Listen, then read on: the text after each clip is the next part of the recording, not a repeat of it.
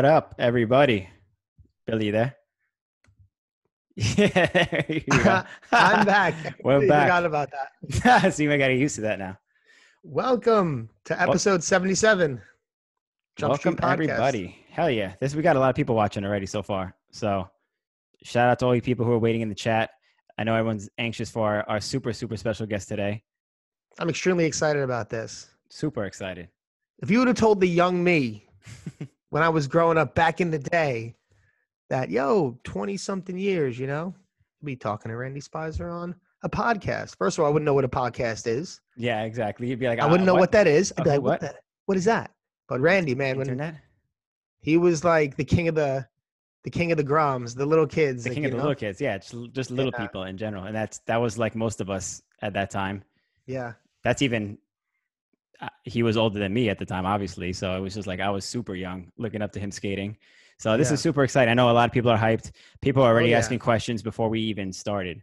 So we'll open up for questions later. Like we always say, we put the super chats first. So if anyone is inclined to super chat us, your questions will be answered first. But we'll open it up for questions later on. Yes. I just got my notification. Oh, you got your notification? Awesome. Yeah, a little late. Okay. Well, we just did an episode on Tuesday, so we went through a lot of the news. We announced the Blades winners. Congrats to our winners. Yes. So sick. They're hyped too. Amber and Paula. It was a great contest. So shout out USD again. That was awesome. Yeah. Hopefully we do more of that in the future. Yeah, it'd be really cool. I'm going to do my spiel. I know you got a contest to announce or a session to announce, but I'll do my spiel first. Do it. Please, if you don't already, please follow us on all of our social media platforms. Go to our YouTube page, hit the subscribe button, and hit the notification bell. So when we have a show, it gives you a little ding, and to come and stop what you're doing and watch what we got going on. Stop what you're doing. Go to Facebook, give us a like. Go to our, iTunes. Give us our iTunes 5-star rating. Give us a review. We appreciate that. We appreciate on our YouTube if you share, if you hit the like button, if you leave a comment. All these interactions help with the algorithm. And we also have a Patreon. We just launched a new series, Rewind. That's going to be on our Patreon exclusively right now, but we're going to add other segments. The Rewind isn't. The 3-piece. Oh, the Rewind is not. I'm sorry. The 3-piece. Yeah. Right. And we are adding some more segments that are going to be, so you can be a Patreon for as little as $1. It helps us do cool stuff. And we're going to try to keep adding more content and more segments and fun stuff for 2021. So stay tuned on that. Yeah, we're having a lot of fun making content, and it's we're not putting it all out at once, obviously, but we'll be doing a lot of it. Billy has been working hard on a lot of stuff too with other people out in LA the last few weeks actually. So we have more stuff coming up. We have a whole plethora of content to put out. So if you are part of our Patreon, you'll see that we've been putting out like one video a week or something like that. So check it out. If you're not, the link is in the description if you want to be a part of our Patreon community, and you could check everything out there. One thing before we get into our guest this week, I just want to give a quick announcement for anybody who's in the Eastern Pennsylvania area, specifically in Reading, Pennsylvania. Check out Grindsgiving on November 21st at noon. They're going to have a best trick box jam for the top 3 women and the top 3 men. If you're in the Reading area, I'm sure it's going to be a real fun time. Good excuse for everyone to get together, especially during Thanksgiving time here in the States. So check it out, November 21st at noon, Grindsgiving. Sounds like fun. Box jams are always fun. When are box jams not fun? When have you not had fun on a box? Tell me. I'll wait. I don't know, man. When I'm not skating, you got to lean back on that one. Yeah, I'll wait. I was way back. I'll wait on that. I was like the fadeaway. We had a little box jam in Jersey. Well, not we, but there was a box jam in Jersey the week or two ago, and that shit was fun. Like just getting down on a box, man. It's like, how does no one not enjoy skating a box? Yeah, so it's like one of those basic, pure, fun things that's always going to be fun in skating. Yeah. So check it out if you're in the area. All right. Should we carry on with our guest? I think we should just get our guest, and I am super stoked. I think so too. I'm ready. The younger version of me right now is bouncing off the walls. Exactly that sound. Yeah. All right. So everybody, without further ado, everybody welcome Randy Roadhouse Spicer. Oh, you're not dancing. Hello. Oh, welcome, Randy. You promised us a dance. Oh yeah, I thought I was gonna be dancing, but I took a while, so I can only dance for so long. Yeah, I can tell you're all sweaty. For a minute there, I was like, hey, did they forget about me? And then I thought I closed the Zoom. I was so freaked out. I was like, where's the window? Was it that long? No, it was 5. Actually, it was exactly 5 minutes. Oh, was it? Okay. Yeah, we're at 5:30 now, so it was perfect. I just don't like to be alone that long, I know what you mean. I get insecure. I would get worried. It's all I quiet. bought a dog because I couldn't be, by myself for so long. Where's your cat? I never seen your cat. Your cat was always running away. Yeah, she's actually now hiding in the downstairs behind this wall is like a little rack where I keep all of my fishing lures and stuff. And now that's her little spot that she lives because the dog is scary to her. Oh yeah, because I got the dog. Damn, Yeah. I'm jealous. I want a dog. You guys both got dogs. I've been thinking about it for a while, like 6 months maybe. Ooh, I'll join you one day in the dog club, the puppy club. It's pretty fun. It's a lot of work, but it's really fun. Yeah, it's nice to have furry companions around the house, Right. especially for someone like who doesn't like to be alone and likes love. Yeah. Yeah. That makes sense. But thanks for taking the time to join us. I'm really excited to have you on.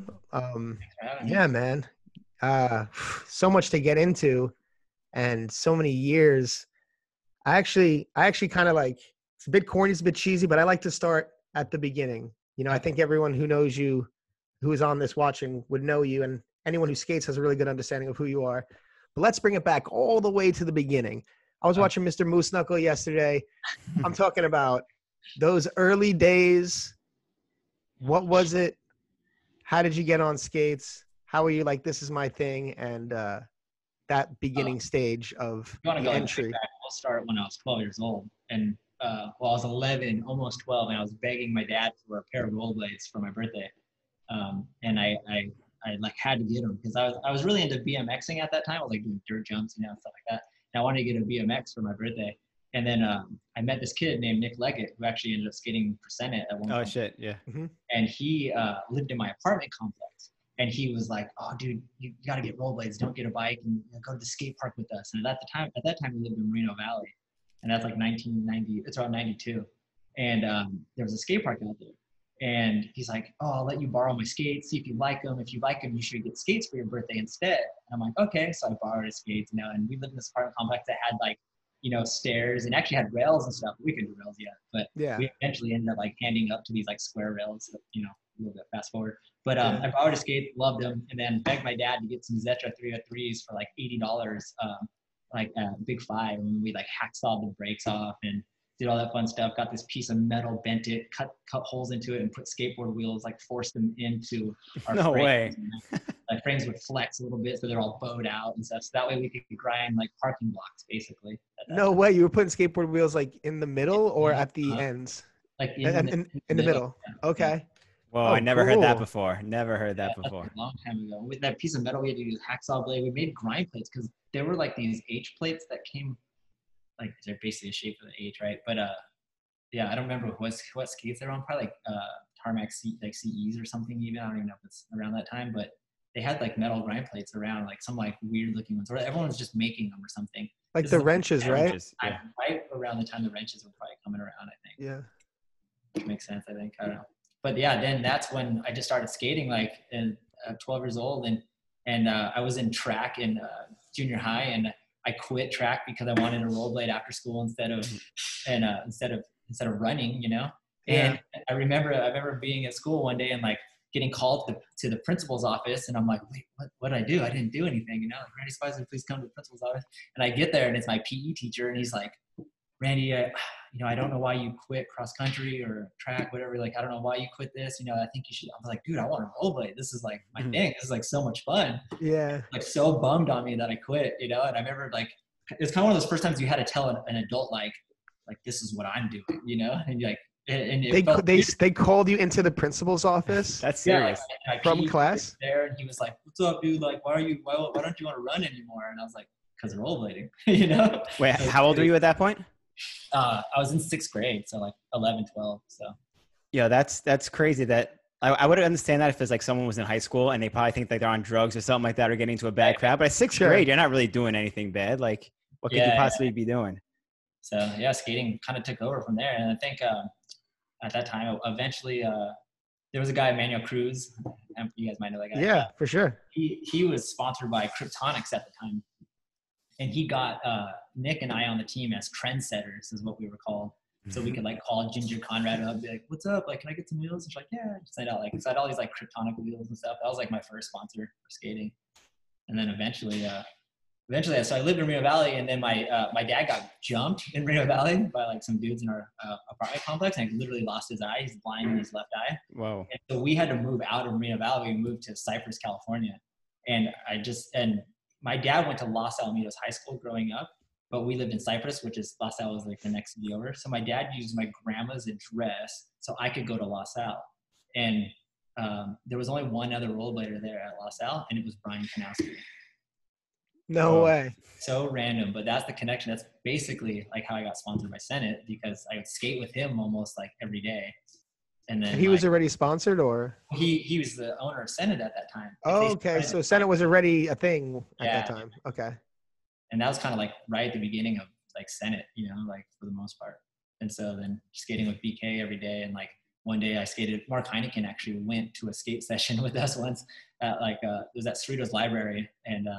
And he's like, "This kid's good. Let's sponsor him." And I was like, "Yeah, let's sponsor me. That's good." Yeah, sponsor me. Yeah, I like it a lot, which is super funny. But what's even crazier too, like, obviously the nickname Roadhouse is stuck with me even to this day, and at that school. So when I moved to Cypress, and started going to school, it was during wintertime. So Kanowski was going snowboarding like every weekend, and that's what like Orange County like kids would do, I guess, like when it's wintertime. And because I've never been, which is kind of crazy, I think I've never been snowboarding once or skiing in my life. I've still never. Yeah, still never. Yeah, I haven't either. I have a reason. I'll tell you in a second. But so at Los Alamitos High, there was this guy Justin Reynolds, who's actually my good friend still to this day. He was a skateboarder, and he hung out in Kanowski's little circle. And I'd go up to talk to Kanowski all the time. And they're like, let's skate. And then one day this dude was like, "Yo, I'll take you skating," since, Kanowski's not taking me skating all the time. So I'd go skating with all these skateboarders. I was the only rollerblader basically, and I was just a fucking super ball bouncing off the walls and stuff. So everyone was like, fucking crazy, like, rah, whatever. I was making handrails for them. Like I literally dug this rail out of a playground and like hacksawed it, and then used like these fence posts to like hold it up. And I made this rail that was in like, I saw it in so many skateboarding videos, because this kid was really there's a fly in my house and he's trying to get me. And so this dude Justin Reynolds basically nicknamed me Roadhouse this day, like skating with everybody. And so that like is where my nickname came from. And it happens to all be on this connection of like Los Al, like moving here and all doing this one thing, And then but why did they give you the nickname? Like what's the like? Now that I know Reynolds really well, he just says shit and it sticks. He's just one of those dudes that coins something. It's kind of like how like remember Samuel? Yeah, you could just call him V3000 and everyone calls him V3000. He's kind of like one of those guys where he says something and you kind of like, "Oh, that's just tight. I'm going to keep it up." So he called me Roadhouse, and then everyone at school would call me Roadhouse. And then I finally went to like a NIS and BK was there, and BK's like, "Oh, everyone at high school calls him Roadhouse." And they're like, they literally said, "Everyone calls him Roadhouse," like over the over like the PA, whatever, over the mic. And so then there on, I was just basically Roadhouse. And then when I got my first like picture in Daily Bread, it's all Randy Roadhouse Visor. It was like game over, like it was stuck. That's crazy that Roadhouse doesn't mean anything. Like there's no meaning behind it. Like really just Randy Roadhouse. It just like rolled off his tongue and it stuck. That's like the most legendary nickname that has no meaning at all. That's super epic. I don't think a lot of people know anything. I never heard anything about why you were called Roadhouse. Usually people have nicknames and this stuff, especially when they're in the limelight like you. And I never heard why you were called that. I'm glad you got into that. Great story or anything. Yeah. So like around that time, like around the time, like, so you're getting on Senate, you're starting to get sponsored, rollerblade, all these things. You were pretty young, like traveling the world, going to like competitions in Lausanne and like all over the world. Like how old were you during that time? So I got on Senate when I was 15 and a half. Like I wasn't 16 yet. I know. Okay. Well, half. I know it was like in the yeah. Yeah. So I'm trying to think now. It's so far back, huh? Yeah. I skated for Rossi's for a little bit before I skated for Rollerblade. Right. That was through Mark Heineken, because Heineken was a Rossi's guy, you know. Remember, I don't know if you guys remember those skates, the metal frames and stuff like that. All the vert skaters are right. Yeah. Yeah, but then I skated like that original Rossi's. You were skating the Rossi's when you hit the Burst Sea Ledge for the first time, right? Right. Yeah, so that's still, I was 16 when I went to Mercy. So yeah, I didn't skate for Rollerblade until 97, and through 97 to almost 2000. I think that's when I switched to USD for a little bit around that time. Yeah. So yeah, I went to, I got to travel. My parents were just kind of like let me do what I wanted. Thank goodness, you know. They was like, "That's hey, awesome," and I was just like, "Okay, I'm out," you know. But yeah, literally like being 16, flying. I flew like halfway to Paris by myself. Well, I flew to New York, and I think I met up with Jess there somehow, and then we flew the rest of the way. And I think Jess actually got me drunk on the airplane. He's like, "Go ask for wine." And I was like, "Okay." And I went up and like, "Oh, can I get a bottle of wine?" She's like, "Here you go." And the lady just gave me a bottle of wine. I was like, "Oh hell yeah!" I just drank it. Way. And I remember being on the plane, going like, "Whoa, this is crazy! I feel crazy," and then I passed out. Like your first time on a plane was to Europe, pretty much. Not the first. No, because I went to Chicago. I skated Scrap. I skated that contest there at the one in Chicago. I don't know. That was a big one back in the day. So I never heard of that. A couple places. Yeah, I got to go. I think I did some more stuff locally before I got into Europe. But yeah, you guys mentioned the Bercy Ledge earlier, and that was like a super iconic trick back then. Was like you royaling the Bercy Ledge. Yeah. Were you the first person, or just one of the first people to hit that ledge? I don't know if anyone else did it before me. I'm pretty sure like I was the first person to do it. But yeah, I went out there. I looked at it, and I was like, man, this thing's doable, you know. And you know, you can like kind of hand up. I handed up like middle of it. And I slid it. I was like, oh, I can do this thing, you know. And then so after like I won the contest, Jess and I like snuck out there. It was just basically me and him. I don't think anyone was even skating with me. I was just did it by myself, and me and Jess just took the photo. I'm pretty sure Jess. Yeah, it was Jess that took the photo. That is super epic for that time because with those skates to do a ledge like that. Yeah. It was just. I mean, I feel like it locked on pretty good as long as you got right on top. You know what I mean? It's one of those things. Like, no, that's a pretty. It's like a deceptive spot. Like it looks like, but it's like when you lock it, it's pretty good. Yeah, it's like. But you are the first to do it, so it's so fun. But I'm also pretty curious. Like, you know, your parents were cool with it. Like, what was it like? You know, you're like 16, you're in high school. So like all your friends in high school, like, wait, what? You're getting sent all over the world. It was a point when I think, you know, skating was on TV more frequently. You'd be in magazines and things like that. Like, what was that like with your peers and people at school? And yeah, it was kind of funny. Like I was saying, when I moved, so when I moved from Moreno Valley to Cypress, I kind of like, you kind of lose your friends a little bit, you know, because it's like, we live an hour and a half away now. So it's like, and then, so I went to this new school and I didn't really have a ton of friends. I just like literally knew BK. And then I just met my buddy, Justin Reynolds. And then like, there was this one, so the school that I went to, it was pretty like hood, I guess you could say. It was like people dressed all like super gangster and shit. So when I rolled to this other school, I was dressed not like anybody at the school. You know, I had like big old baggy pants on, you know, I'm just like, walking like this. And then like literally everyone's wearing like super tight jeans and stuff. And they're like, you were either into surfing, skateboarding, or football. That was it. There was no rollerbladers there. Like it. So I just was just like this kind of like outcast. And this one like dude that was like way into like the rave scene before like anybody, you know, he was like, "What's up, little dude? You like wear big pants? Like you're cool." I happened to be in a ceramics and he just happened to be like the most popular guy at the school. So I didn't really make friends with him, but I made friends with him. I didn't make friends with his friends. I just would chill with him, and he got me like free pizza and shit. I was like, dude, this guy's so tight. He ended up being like, he does like some crazy like clothing companies in like LA now. He's like super like, you know, like socialite kind of guy out there and stuff, doing those kind of things. So at my school, and I would be like cruising around, only like a handful of friends. This is so random. Jodie Sweetin went to my school. And Jodie Sweetin is from Full House. She was Stephanie, the one in the middle. Oh shit. Yeah. So word started going during around, the Full House years. Like, was it during the Full House years? I feel like it was at the very end of it or something. Now. Wow, that's crazy. Like, that is She's crazy. already well known and famous. Yeah. Right, so she was super famous, and everyone was like super rude to her, you know, like because they were just like, "Oh, you're famous, give me your autograph," and like doing stupid shit to her like all the time. But I was like super nice to her because she was in 2 of my classes. Yeah. But it started like people started knowing me as the ESPN guy because I was on ESPN like all the time. "Oh, you're the role player on ESPN." I was like, "What's up?" Like, I don't know who you are, but hey. And just but I actually cheated off of her math homework and her oh, there's Teddy in the background. Oh, what a puppy. Yeah. So I ended up cheating off her like biology work or homework and her and her math homework like every day. Like I'd like copy it really fast and then turn it in and like I passed those classes. Yo, that's crazy. No way. Yeah, she didn't mind. She's like, Cheated off of Stephanie Tanner. Yeah. That is so crazy. So random. That's But super yeah, random. and there was just like that kind of stuff. And then I only kind of went to high school for like a year and a half because I had moved in the middle of 9th grade to the new school. So like a half year kind of went by. And then I did the whole year of 10th grade.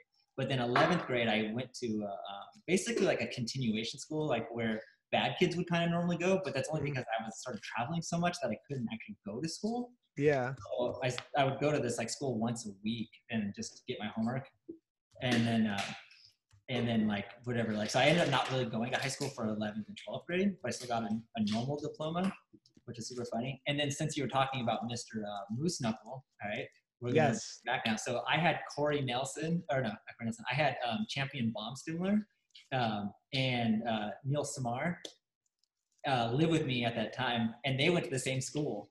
And so we figured out how to like cheat through the school, basically. This is actually, I think Neil showed me this, but we'd always have to correct like our own homework.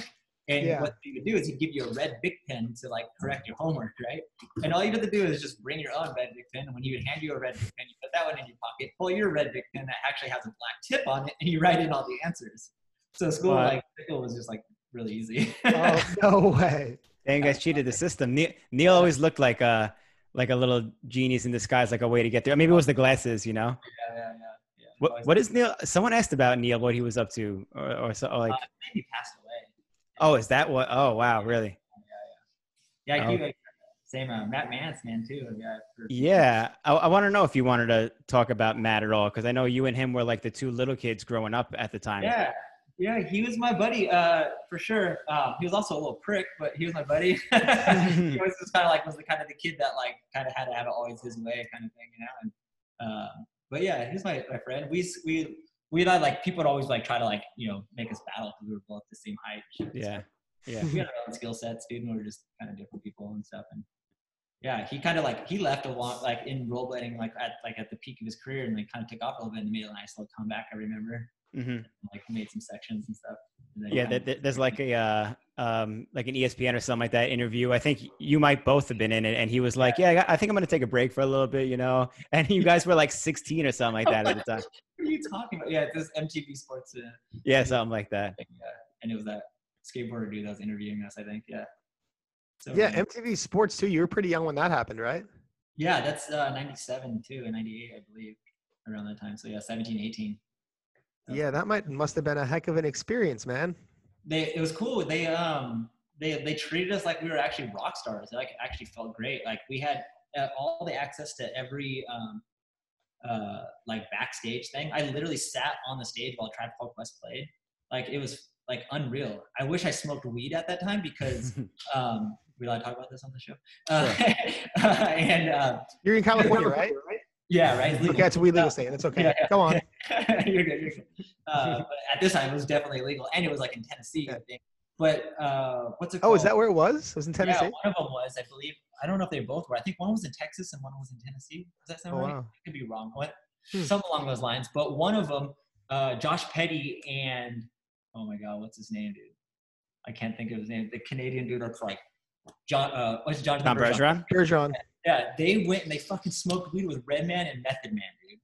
I was just like, oh, I don't smoke weed. I'll just later, guys. Like, I should have just hung out. I don't know. Yeah. No, they did not. Did they? Yes, dude. Yes, they were just. Those are the two guys that would pull it off, though, too.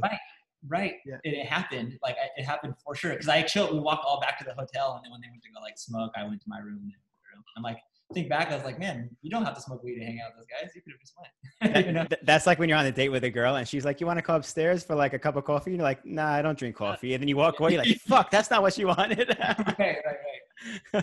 That's so funny. That's awesome though, that you got old school guys always have these cool stories about like how Scott used to go like Warped Tour and stuff. And like, I know John used to do that. And like being with these other celebrities and like Gwen Stefani, like Tribe Called Quest and stuff like that.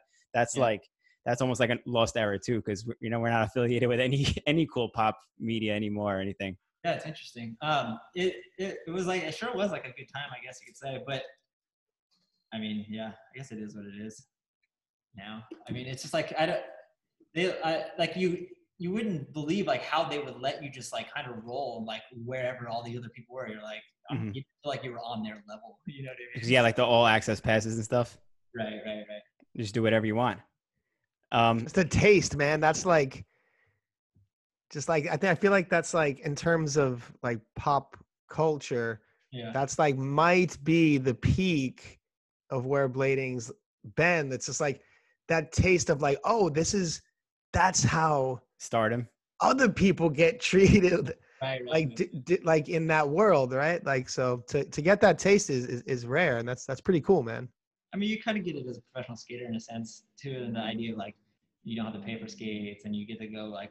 I remember just going to the skate shops and stuff, and sometimes they'd have like, you know, I mean, it's probably not as cool, but they have like ice cream there. Like, let me have an ice cream, and they just give it to me. I was like, oh, like, thanks, get free ice cream, or you really need a wheels. I'm like, oh, I need some wheels, and they like give you a set of wheels, even though if you offer to pay, they're like, no. I'm like, oh, yeah. I think that's the best part about being like a sponsor or a pro skater was the free wheels. I just like I miss having nonstop free wheels and bearings. That's the best shit. I want to go back. Expensive, dude. I just bought some. Of those dead X basement. You know, like the yeah. I was all hyped and I'll add to car. I was like, oh, 50 bones. I was like, oh shit. I was like, all right, it's worth it. I'm down. I'll split the cost. So I bought 2 sets. I'm like, let's go. Let's go. You're lucky it's not scootering. Those wheels are, I think, are like $50-$60 each or something like that. Yeah, I guess it's still. They're big. The big wheels. I wanted to talk more about like when you got put on Senate for the first time, because Senate was obviously the biggest company at the time pretty much. And you were like this little kid getting put on Senate. You were like Arlo, you know, all these people. Like how did you feel? Did that like change your whole like perspective on skating and stuff? Yeah. Do you know, it's just like so funny because I feel like you're just so young and, you know, just all doe-eyed and just like, oh, everything's amazing. And you don't really think too much about it. You just kind of like, this is life. You know, let's go. We're skating every day. You know, it's like you're in the moment. Pretty much. Yeah. I just wanted to skate and I just kept skating and then things just kept happening, you know? And it's funny because I kind of like look back at my career and I'm like, not that I went wrong. I'm like, what did I do? Like, how did I fall out of skating? Like, where did this happen? It's because I didn't really ever sit down and actually think about it, you know?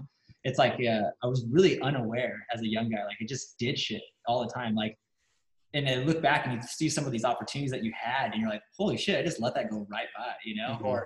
And then like some of the things too, where I thought it was so important to skate for like Fiction Clothing, you know, and get my $50 a month, which I got paid one time instead of, I got 1 month payment, right? Versus like, I had this offer from like, say, Levi's, you know, like Levi's was like, hey, and all the guys that did skate for Levi's were getting like $2,500 a month, you know? And it's like, you look back and you're like, damn, I could have made like 30 grand, but I said no, because I wanted to be like, you know, a soul skater and skate for these brands, which I'm not so mad about, but when you look at it and you think about it, like, that's kind of insane. Like that you turned down Levi's?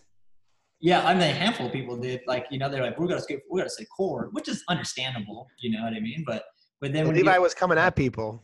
The Gap sponsored some people and they were like, like $500 a month, I think was I think Shrine skated for Gap. And wait, people are getting $2,500 a month from Levi's? Yeah, I think so. As like 15, 16, 17-year-olds too. Oh, totally. Yeah. That's insane. I think I can't really tell. I don't really know, but I know Feinberg was making a pretty penny for a minute. Mm-hmm. He had a good amount of sponsors. Like he had Solomon paying him pretty good at the time, I believe. And then he had Levi. He skated for Levi's, and then he was winning all the contests, you know. And then some of the sponsors would actually match or not match your tournaments or give you a bonus if you won. Yeah. Whatever. You win the World Series, you got a bonus, you know. Like when I skated for Rollerblade and won the World Championships, they gave me an extra $5,000 just for like winning. Yeah, those are awesome incentives that we wish we still had, you know, these days. When we had Feinberg on the show a few episodes back, and he said pretty much exactly what you're saying too. Like all the big sponsors doubling money from his winnings, and he like said for like 3, 4, 5 years in a row, he's making like 6 figures as a 17-year-old, which is huge. Which was also 20 something years ago. So it's even like more of a big deal. Yeah. And I lived at home at my dad's house. I didn't move out till I was like 19. I only moved out because like, not that I had to, I just wanted to, you know, but I make my own money. I'm going to move out, you know, like should have stayed there and saved even more, you know? 19 is still pretty early to move out. Yeah. I mean, in New York it is. New York is tough to move out. We don't move out till we're like 20, 29, 30. No, I'm kidding. 40, 45 Yeah, usually yeah. around there. This is my parents' house, by the way. Yeah. We have to talk about, while we're on the Senate topic, the Crayola wheels, because your Crayola wheels were the most iconic. Speaking of wheels too, like Crayolas were the most iconic wheels. I think anyone can agree with that of all time in skating. How did that come up? Is there like any kind of story or concept behind that happening to you, or you just got lucky? Dude, that's Arlo's genius, man. He, I think I don't know if I like chose the colors, but he was coming up with like these concepts, and I can't even remember exactly how that came about. But I remember picking the colors, but I think they were all his ideas. You know, he did the graphic with the the Roadhouse Jeffrey looked like Toys R Us, thing in the back of the car and stuff. He did that, and yeah, he's brilliant, dude. Like, that makes sense. Like the good ideas of Senate was like a lot of times it was like Arlo stuff. He was kind of. But I mean, don't get me wrong, Brooks pretty fucking talented too. He was kind of killing it, and then Mark Heineken was just like the business fucking puppet master in the background, kind of handling stuff. Do you even own a set of the Crayolas? I want to say I do. I think they're at my dad's house. I'm like pretty sure as long as he didn't touch them or they didn't get like taken away, or like my brother and sister didn't like steal them or do something with them, I have a set. I should have some Senate brides and all these like lowriders, and I think at one point in time, like when Eric Shrine had like the Toy Killer wheels and all that, I took like a whole set of everything and kind of just put them away. I should have my very first, the very first pair of skates that came off of production. It's like a size 5 RS Special from Rollerblade. Like I have like a pair of those kind of just sitting there. And then number 1, huh? Yeah, basically. Oh, that's awesome. Yeah, you had like one of the first few, because forever like the only pro skates were like Chris Edwards, the chocolate, the Trooper, the Lightning, and then you had one of the first pro skates ever, so that was pretty cool too, the gray one. Yeah, it was gray with navy frames, I believe, and then like little stars for bolts. Yeah. I thought that was such a great idea. I was like, this is the coolest thing. I have star bolts. Yeah, that was super tight. No, you only need one Allen key too. You don't need 2. So somebody asked that before we even began. That was one of the questions I remember, was somebody asked, where did the Starbolt idea come from? Yeah, I don't even know. I just asked if I could do a different shape, and then. Oh, so you requested that? Yeah, I was like, can I do a different shape of bolts? And me and Eric Shrine were in Rollerblade. I remember talking about it, like saying something like, "Could I do stars or something?" Like, yeah. I'm like, okay, cool. Let's do stars. That was genius. That it's so intuitive, also. Yeah, just letting it like you only have to use one side. Yeah, how isn't every frame like that? That was actually the point. I thought maybe stars were cool at the time. I don't know. I did some pretty weird stuff. I randomly see a photo once in a while on the internet, like Google, I'm wearing like puka shells, and I'm like, yeah, I don't know why I was doing that. And we thought it was like cool to wear these like heart bracelets and stuff. Like me and like Corey Nelson and Champion Bomb Stimler, we had all these random. We thought it was we always would try, like, so we'd skate in ASA, like it could be in Florida, and then the next one would be like in Portland or something, but we'd try to wear the bracelet that they put on, so you could skate the course from like one contest to the next one, like, yeah. We did it. And we're like, if you really think about how disgusting that is, yeah. Gross, I mean, when you're a kid, you're learning a lot of stuff. You just happen to grow up in front of the camera for everyone to see. Yeah. A lot during that time. Since we're talking about all these contributions in like the design with skates and the Crayola wheels, I think it'd be a good time to talk about Second Regime, man. Wow, because I remember when that first came out. I think, if I'm not mistaken, there was no team other than the owners, and then the first 2 people on after that was Dustin and Dre, unless if I'm not mistaken. But what spawned that? Like, what was the idea behind, like, how did you guys get together and say, hey, we're going to do something like in the prime of your all you guys pro career? So. Well, I don't know exactly the thing that like the spark of what happened to it, but all of a sudden I get like a phone call from Josh Petty and Louis Zamora. And it was a time where like, I think he was just, Arlo was trying to start like Supercomputer Robot, I believe, company. And Senate was kind of going through like this change, and Petty and being Petty was just like, I'm fucking over this, I'm out or some shit. And so Petty and Louis were together, and they're all getting hyped up and like, let's go, we're gonna start our own company. And then Louis and I were like best friends at the time. So Louis hits me up like, dude, we're starting this rollerblading company. You got to be part of it. You have to do this. Like, we want you to do, the graphics and all this shit. And I'm like, just because I go on AOL does not mean I'm a designer. You know what I mean? It was like, this is pretty much what happened. But they're like, you know how to computer? You can design? I'm like, oh God, all right, here we go. So they called me and I was like, fuck it, let's do it. Let's do Second Regime, you know? And then, so we paired up with Scott Walker at that time to kind of help us out with business. And thank goodness we did, because we knew nothing about business. And I look back at some of those times and it's kind of laughable now that I think about it, but about like how businessy I was at the time. But Dominic Sagona, I believe, was the first guy on the team. Right, Dominic. And then it was Vinny and Dustin Holloway, right? Is that right? Okay. So long. That makes sense, Vinny. Yeah. And Dre too eventually got on. Yep. Yep. And then did Vinny end up skipping Second Regime? Vinny's skipping. Yeah, he did. That's right. All right. Just got to make sure. Yeah, again, I'm looking back, thinking of the ads now that I put together, and I can see him on it. But yeah, so then that happened. Like, that was just them just thinking, I don't even know, like maybe Senate wasn't cool to Josh Petty anymore, but Josh was always kind of on his own program, always, setting trends, like, so he was just kind of like, fuck it, it's my time to do my own company. And I believe that was his name, or him and Louis' name, Second Regime. Which in a sense, it kind of we thought it was kind of cool in the idea, like saying like, we're the second power to come to rise, like and being the first one. But then great name.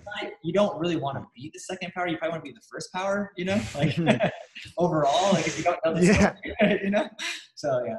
So there was that. And then, like I said, just because I was on the computer and stuff, I had to start doing some of the logos, but we started working with Dave Temple at first. He did some of the graphics. That was when Josh Petty was like really involved, because at one point Josh was like, I don't know what happened, but we had not a fallout, like we didn't like fight or something, but somehow Josh left the brand, and I can't even tell you the real reason why. But and the brand was still going. Yeah, and it was still going, because it was. I didn't know that. Yeah, me and Louis did it for like a year or two without Josh. I remember that. And I can't even tell you the reason why. I just remember that actually happened. But I'll tell you one thing though. Josh did buy us some like $7,000 ads when we had like no money in Daily Bread, because he wanted to use some like chrome thing, and he made these. He copied these ads that looked sick, but didn't realize it would cost like extra money for Daily Bread to print them, and they printed them and they sent us this invoice, and we were like, holy shit, did we really just spend like 1/3 of all of our money on like 3 ads? Yeah, some funny stuff happens. So you learn your business when you're young with a rollerblading company before you fuck it up with your real life adult businesses. Yeah, still kind of fucking that up too, but Some people never learn. What can I say then? Yeah, it's a little bit. I learned hard. It just takes a little extra, a little longer. So when That's you the best way to learn, experience. Definitely. When you and Louis were on your own with Second Regime, and did that end and then you did Deshi, or was it simultaneous? That was around the same time. Yeah. Same time. So how did Deshi start? Because that's like a huge jump from a wheel company. Yeah, it was because we were talking. We ended up. I think Louis and I both skated for USD at the time, and then we paired up with Matthias from Power Slide to do Deshi.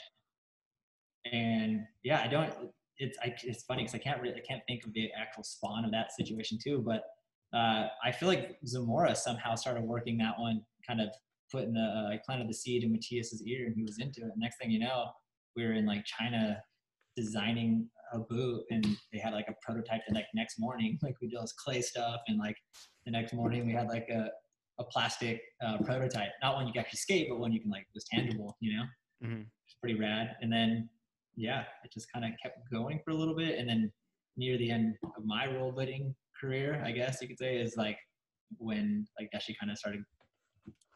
I don't really. It's funny because like I said, I wasn't like too aware, and I kind of just let things like kind of fizzle out, And I didn't really I didn't really think too much about it and be like, oh, how can I fix this? I just kind of was like, oh, it is what it is.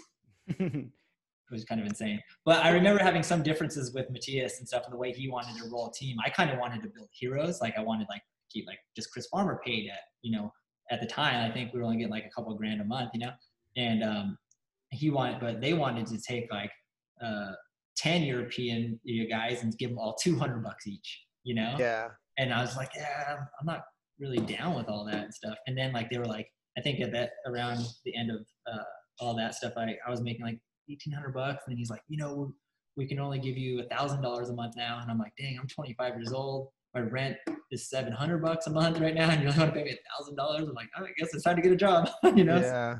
So I kind of like skated and a little bit like here and there, and then like had a job, but ended up working for Mark Heineken over at Bravo. So random. But there were some cool things that happened. happened at with Deshi, like before it ended. Like you guys had that really cool Catalina trip, the helicopter ride. Oh yeah, with Drew for Life Plus. That was so sick. That's Is pretty that why fun. you guys had no money because you spent all the budget on that tour with the helicopter and everything? Dude, that's a funny story too, because like the helicopter ride was like $150 a person. It wasn't too crazy, you know. Yeah. And you're supposed to get a ride there and a ride back, right? And so we got there, we flew over, like cool, we did our little thing, and then luckily Drew filmed the helicopter fly away in the morning because we came back at the end of the skate day, you know. We came back and then we're like 20 minutes early before we were supposed to be there, and they're like, "Oh, the helicopter already left," and we're like, how could you leave? You just leave us here on the island? So we ended up having to go back and catch the Catalina Express and take a boat back home. We're just like, oh, that's messed up. We didn't get the full experience of the helicopter both ways, you know? Oh, man. It's kind of funny. But yeah, that was a pretty cool little trip. That was Drew's idea. He's like, we'll go over there and we'll find stuff to skate. There's a little skate park. The skate park was horrible. So we're like, all right, let's find other shit. But they had like these pretty cool banks, you know, like at the high school there. You skated some cool shit. Yeah, Louis does like a 720 off of one, you know. We use the cart to pull him to get speed, you know, and stuff like that. Yeah. And a couple of handrails. It was fun. Yeah, that and like the European tour footage with Farmer and Ian was just awesome stuff. Like really good stuff came out of all that Deshi work, you know. Yeah, it was fun. It was really fun. Yeah, that and V I think made our video. Oh, I know, for the Deshi video. Yeah, it was interesting. Got to see the Stonehenge, you know, place, and oh yeah. I think we did like the whole coast of England up and down basically, and got to go to all the skate parks and stuff. It's interesting. It was really fun. Like the whole tour life of skating is there's like nothing cooler, you know. Even if you just get into a van and just drive a couple states over, and that stuff is like some of my fondest memories. I think one of my most like favorite tours was when I lived in Cyprus. I lived in Costa Mesa. Dave Payne was my roommate still at the time. We got into like a 15-passenger van and drove from California to the hoedown, basically. Might even be the one that Richard won or something. I don't even know. I think I saw like you guys' Instagram and talking about it and stuff. Sick. But there was 12 of us in that 15-passenger van. And we had pretty funny stories. We had Ryan Schutte in the van with us, right? And we just met him. This is when we just met Schutte, and he was shooting for Rejects. Right, there we go. He was shooting for Rejects, you know, and he was super quiet because he was like, didn't really know anyone yet, you know. And he was, for some reason, sitting in the very back of the 15-passenger van, okay? And we're in some, you know, middle Texas somewhere, and there's like dark, like there's no lights. It's like kind of weird, like no street lights, you know. We stop, eat at this random steakhouse. It was really good. And we all get in the van. We start driving away. And we're driving for like maybe 10, 15 minutes. And Richard goes, hey, guys, where's Ryan Schutte? And we're like, come on, Richard, fuck with us. He's just ducking in the back. He's like, no, dude, I'm fucking serious, dude. Schute's not in the van. And we're like, no way, dude. So we like turn around and we're like, hopefully we can find this place. Like we don't even, there's no GPS. You don't have cell phones or GPS yet. Like we have to find this place that we were just at, you know? Yeah. Like, so like turn around. Dude, what we found him like a half a mile away, just walking with his backpack and his camera gear. We're like, oh my gosh. Oh man, Schutte woke up. He was talking to us for the rest of the trip. He was like, oh, what's up? I can't believe you left me. Like, you know, it was pretty awesome. How are you so quiet that you get left behind? Seriously. I guess he went to go use the restroom and we all took off. It's so messed up. That's a good way to break the ice. Right? Yeah. Along the lines of you and Dave Payne, when you were living with him, can we touch on your VG3 section? Because we spoke with Dave on the show too before, and your VG3 section is probably the first full profile in rollerblading. And it's just like, what was filming that like with Dave at the time? Obviously you're like a little kid at the time, you know, you could tell that watching it back now, like how you were and how young you were. John Julio was skating with you guys too in the sessions. Like what was filming that section like with Dave? I mean, it's just like skating with your boys, you know, like you just got to, you know, around that time, I just started skating with Dave a lot more. I met him a couple times, like through friends. I didn't live with him during that filming. That was still young. I didn't have my license yet. And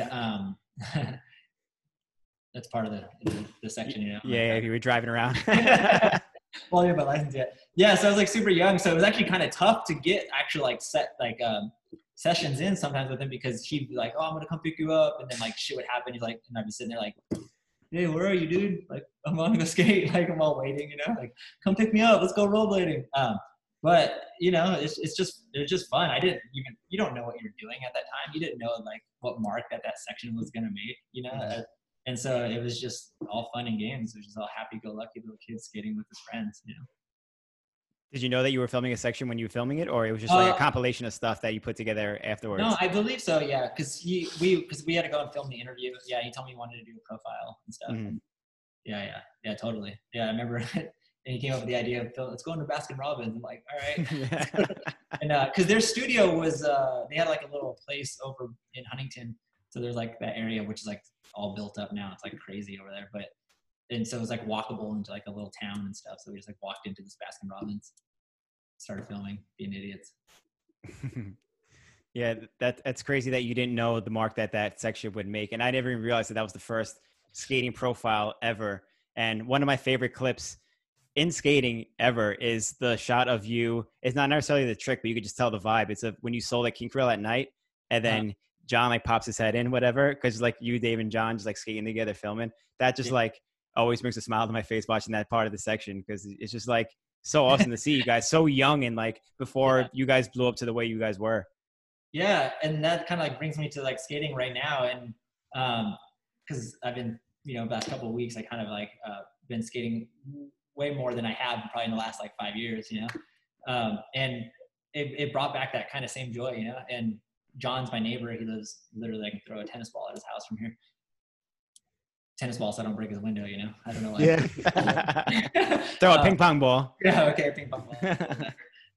As long as the wind's not blowing too hard. Yeah. And so, yeah, it's kind of just brought that passion back, you know, that joy that it's kind of fun. And it's like, that's what made me skate so much when I was younger. And it's kind of been there again, like that candle is lit again a little bit. It's exciting too. And I'm like stoked that I actually get to do it with John, you know, cause like I want to tour with this guy so much, you know, skated, like the first time I went to Camp Woodward for like a couple weeks with John, and like, yeah. And he was on Rosie's when I was, on Rosie's. So we like traveled everywhere together, you know, and it's just been fun to like, just, you know, I don't know. Like, I think there was a point in time, like in my skating, where I felt like I had to prove something. Like I got to like, when I was like not practicing enough and I wasn't skating enough. I also found out why I stopped, like I fell out of love with rollerblading. I realized that I kind of got out of shape because I wasn't skating enough. So skating was actually kind of hard. Like it's really hard physically, you know, like definitely it's not easy to jump on a handrail. And then once you jump on a handrail, you have to balance, right? And that takes strength. And then after you're done balancing, you have to land, which takes more strength, right? Yeah. And if you're doing something fucking like some kind of gap or whatever, like it's even harder, you know what I mean? And about 7 or 8 years ago, I got into working out, you know, and I got like, once I got really fit, I put my skates on. I was like, dude, rollerblading's fucking so fun again. And it's just because like you're not physically fit. And I try to tell people, I try to tell John every time I talk to him, like, dude, you got to get in shape. Like, if you get in shape, you'll skate way longer, way better. Like, you're just going to, you know? And when you work out, you do these other movements that rollerblading doesn't really, you know, ask of you. You strengthen all these other muscles that keep the muscles you use for rollerblading like stable. So you don't, I feel like you can still get hurt. So like I have this bandage on my wrist, like jack my wrist. You can still, I just put some tape on it, like everything's fixed, right? So like you can like do these things a lot longer. People are always like, oh, how do you have all this energy? I'm like, well, you go to the gym. Like you go to the gym and you actually push yourself. Rollerblading is easy. I'm not saying it's easy.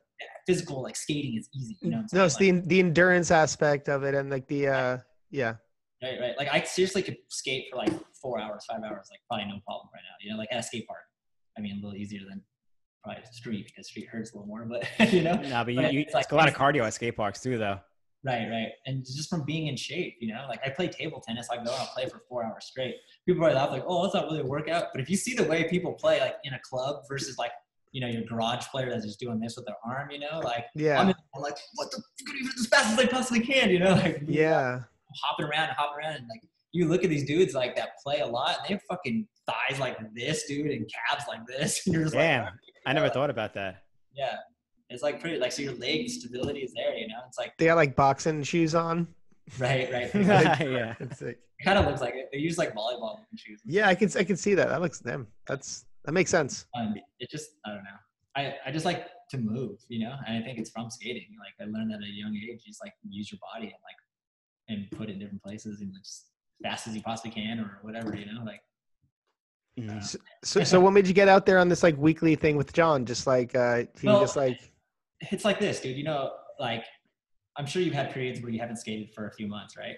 And you're like, when you're cruising, you're driving down the street, and this hasn't changed. Like, this since forever. Like, I would look out, oh, that fucking guy.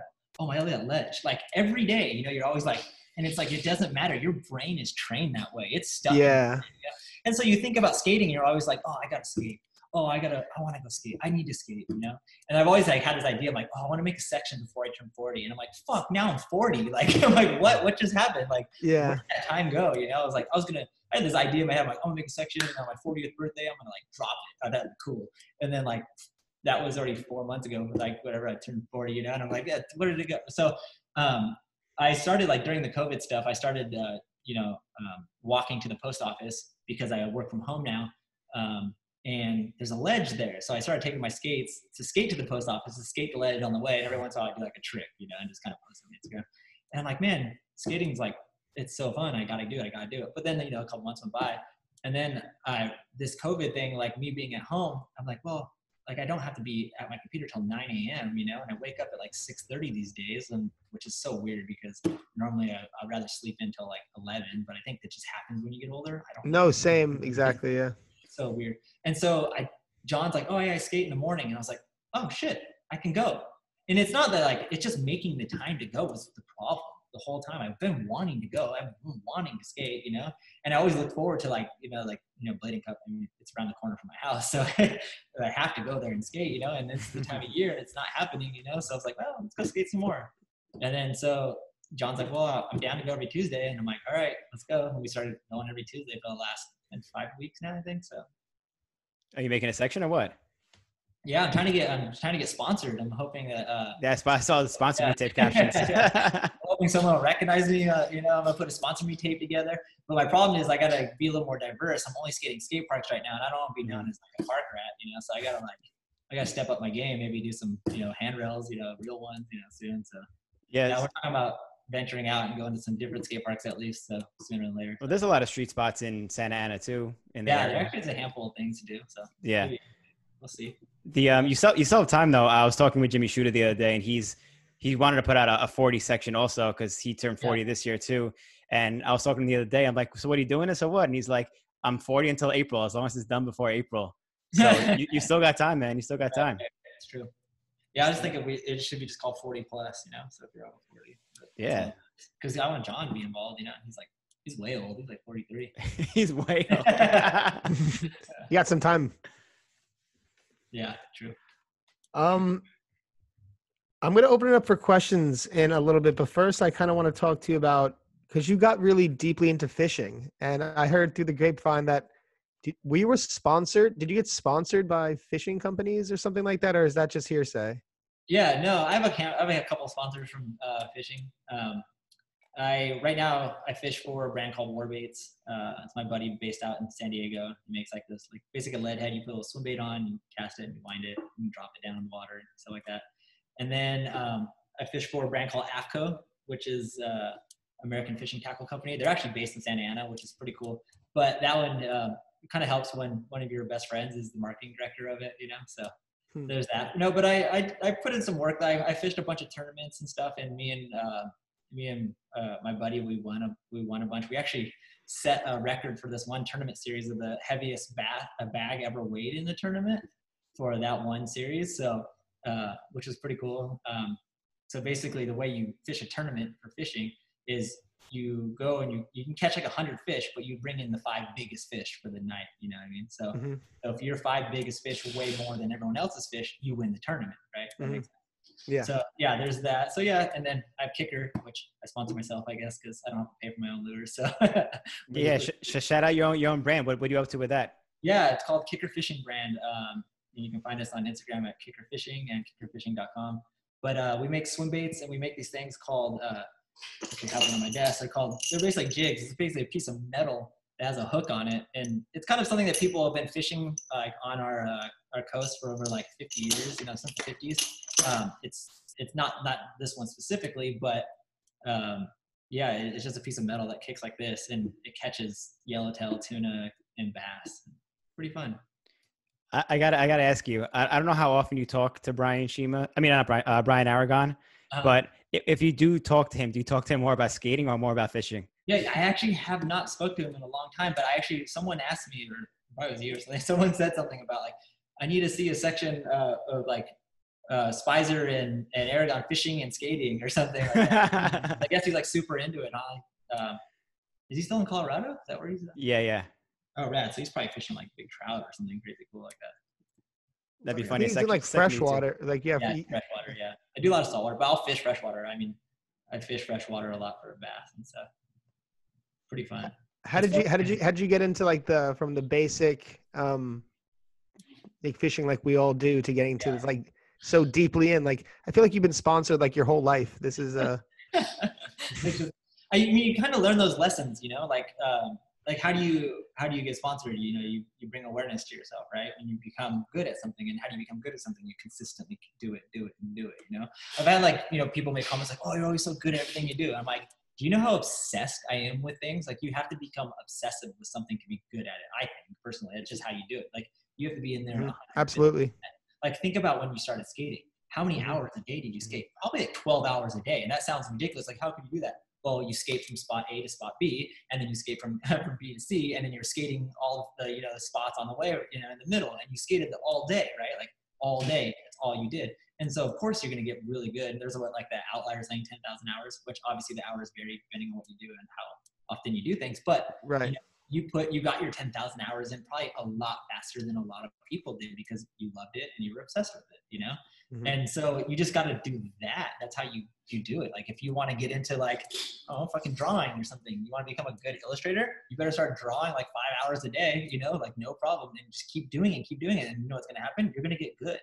Like people don't realize it takes the work. No one wants to do the work, you know, and no one sees the work.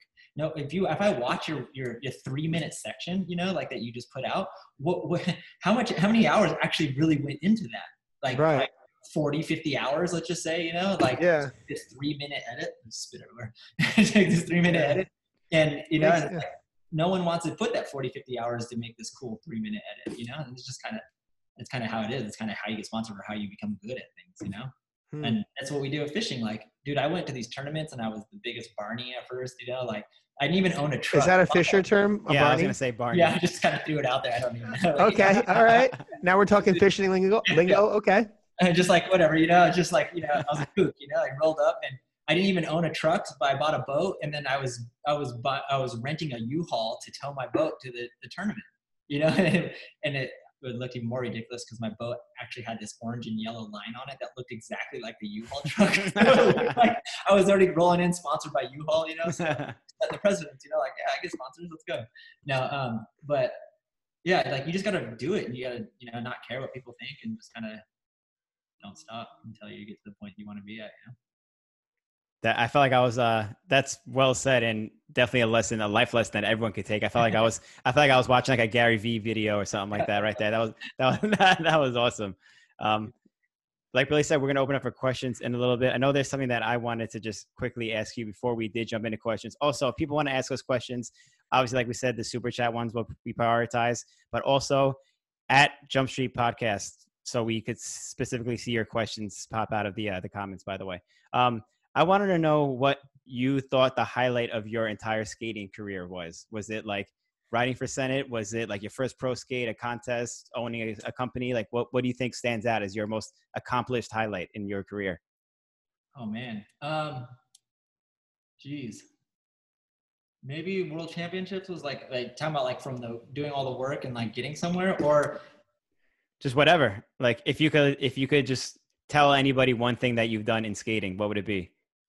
One thing I did. Well, I think honestly, it was more about the friends that I made in skating. That's like I feel like I don't even know if that's even considered an accomplishment, but the people that I met through skating and that connection that is built from it it's just you don't really find that anywhere else, you know? Like, I don't know what it was or how it actually worked out, but maybe it's just like, you didn't even meet friends. You met like family, you know? Like I can call people in Australia and have a place to sleep tonight for sure. Like if I just arrived there, I'm like, I have friends in Japan. I have friends, you know, even in California that are like lifelong friends. And it doesn't, and when you like, when John Ortiz comes in, it's like, dude, it's like, it doesn't even skip a beat. It's like, we're just like the best of buds, you know? And it's like, that there's nothing more, I can't say there's anything better that I got out of rollerblading than that. Like, I don't really know how to express that, but that's like, rad. Yeah, that seems to be the most valuable thing.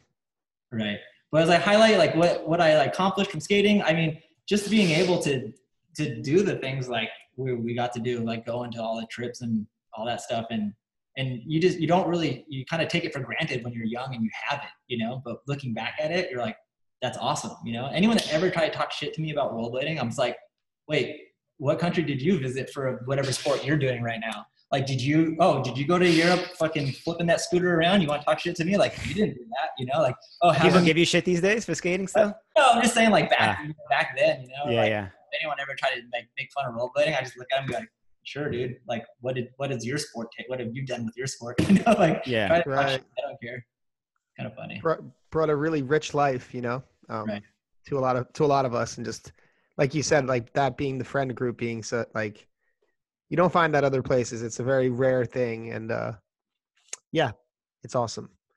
I'm going to do my spiel because we're going to open up for questions soon. So again, if you are watching and you don't follow us on our social media platforms, please do so.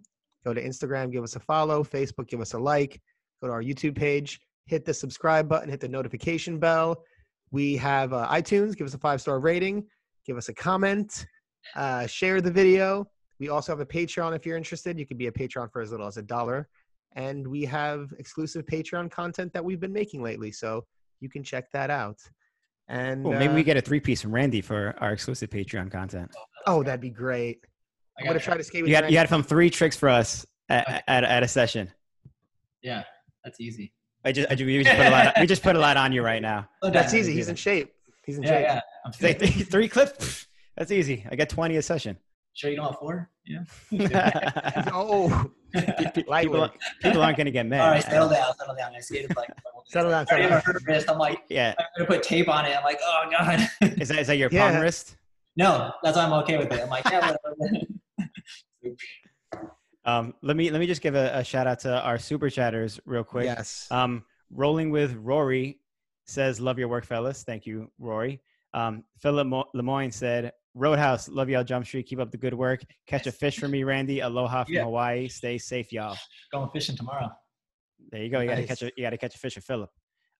This person, I don't know if you know who he is, Arlo Eisenberg. Yeah. Thanks, Arlo, for the super chat. And he says, "Ask Randy how he learned to drive stick. Hint: Volkswagen Jetta." Yeah. Oh God. This man, Arlo's messed up. I think I barely had my license, and he's just like running so late trying to go to Paris. And he's like, "Dude, you got to drive me to the airport." I'm like, "Okay." And he's like, "All right, but you got to take my car." I'm like, "What?" And he had a stick, and he made me drive his car like home. I didn't think I'd drive. He drove there, but I drove home, and I didn't know how to drive stick. And I'm pretty sure I drove about 50 miles in like 3rd gear all the way home. So it was like, you're too scared to change out of it. Also, like, okay, it's on. We're going. I'm like, on the freeway, like so ridiculous. Thanks, Arlo. That was his style though. Like so last minute sometimes. Like I remember he would have like 2 months knowing that he had to get all these graphics ready for a Senate, and then he would have to like sleep in the office for 72 hours because he would be working around the clock trying to get everything done for the time. You know. Yeah, he works hard. He does a lot of shit. He does. So it definitely shows. For everybody in Europe and around the world, stick is a manual car, by the way. It's an American term. Billy, I'm just going to go through the rest of these super chats because I can see it. I figured I'd let you do that. Yeah, so get up I guess check out the other questions. I'll just finish the super chats. Joshua Metz super chatted us. Thank you, Joshua. Goik Semuth says, "Will Randy Fish and Austin come skate in Utah for Winter Shred Fest? It's in January." I would love to go. I don't think we could go anywhere. I'm locked down for a while, but I don't think these California boys would want to go to Utah in January. Right. I'll come in spring maybe, and cools off a little bit and things melt a little bit. for Shred Fest Part 2, Randy's in. Jeff Valcourt says, aside from cheating at school, any more champion stories? Do you keep in contact with him? Oh, Bombs Alert? He's like what is he, like an engineer now or something? Doing something crazy? I don't even know what he's doing. I haven't talked to him in a while. I know that his mom contacts my dad every once in a while because they were friends because they had to become friends because Champion came to live with me for a while. So then but yeah, and I haven't talked to Champion in a long time. I haven't kept in contact with him. I think That's a sick name. How are you gonna name your kid Champ? Yeah. That's so cool. Champion Jack Jabri. I actually know the story. She named him after Champion Jack Jabri. Jazz player, right? Yeah. Is that what you're saying? Yeah. He says it in his VG5 section. Oh yeah, that's rad. Yeah. I just watched that video religiously, so I probably could recite his whole spiel with that. Right. Aaron Schultz says, were you pulling off royalties from those Crayola wheels or just straight salary from Senate? Everybody, myself included, had those out here. Yeah. Well, looking back, man, I think I got a little bit robbed because I was only making I think at first when I first started skating for Senate, I was making like $500 a month, which, sounds nice now. But I think at one point in time, Senate was like a $14 million company, man. I should have been making a little more than, I think I was getting $1,000 a month, and then I got royalties, and they didn't pay a ton, bro, like 20 cents a wheel or something. But I do remember Mark Heineken getting an award from Inline Skater magazine because those wheels were like the most sold wheels ever in rollerblading at that time. I don't know if anything surpassed it. Probably still is because that was like the highlight. Right. So there's that. So yeah, I got royalties. I did make some okay money from Senate. Can't complain, that's for sure. Yeah, I'm sure compared to anything today, I'm sure that's like even $500 a month. That's huge now. I got 2 more super chats, Billy. So let me just finish these 2 up. Okay. Arlo again. Damn, thanks, Arlo. I said perfect. Thanks. Love the show. Great content. Scotty Blades wants to know what your favorite trick is. My favorite trick? Yeah. Oh man. I mean,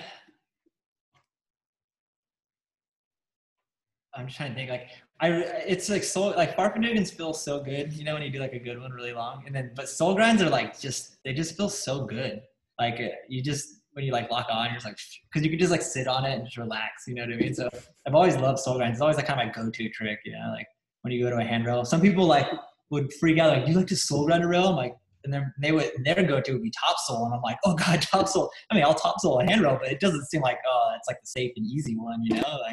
I would rather gap to soul grind on something before I would gap to top soul on something. You know what I mean? But I don't know. That's me personally.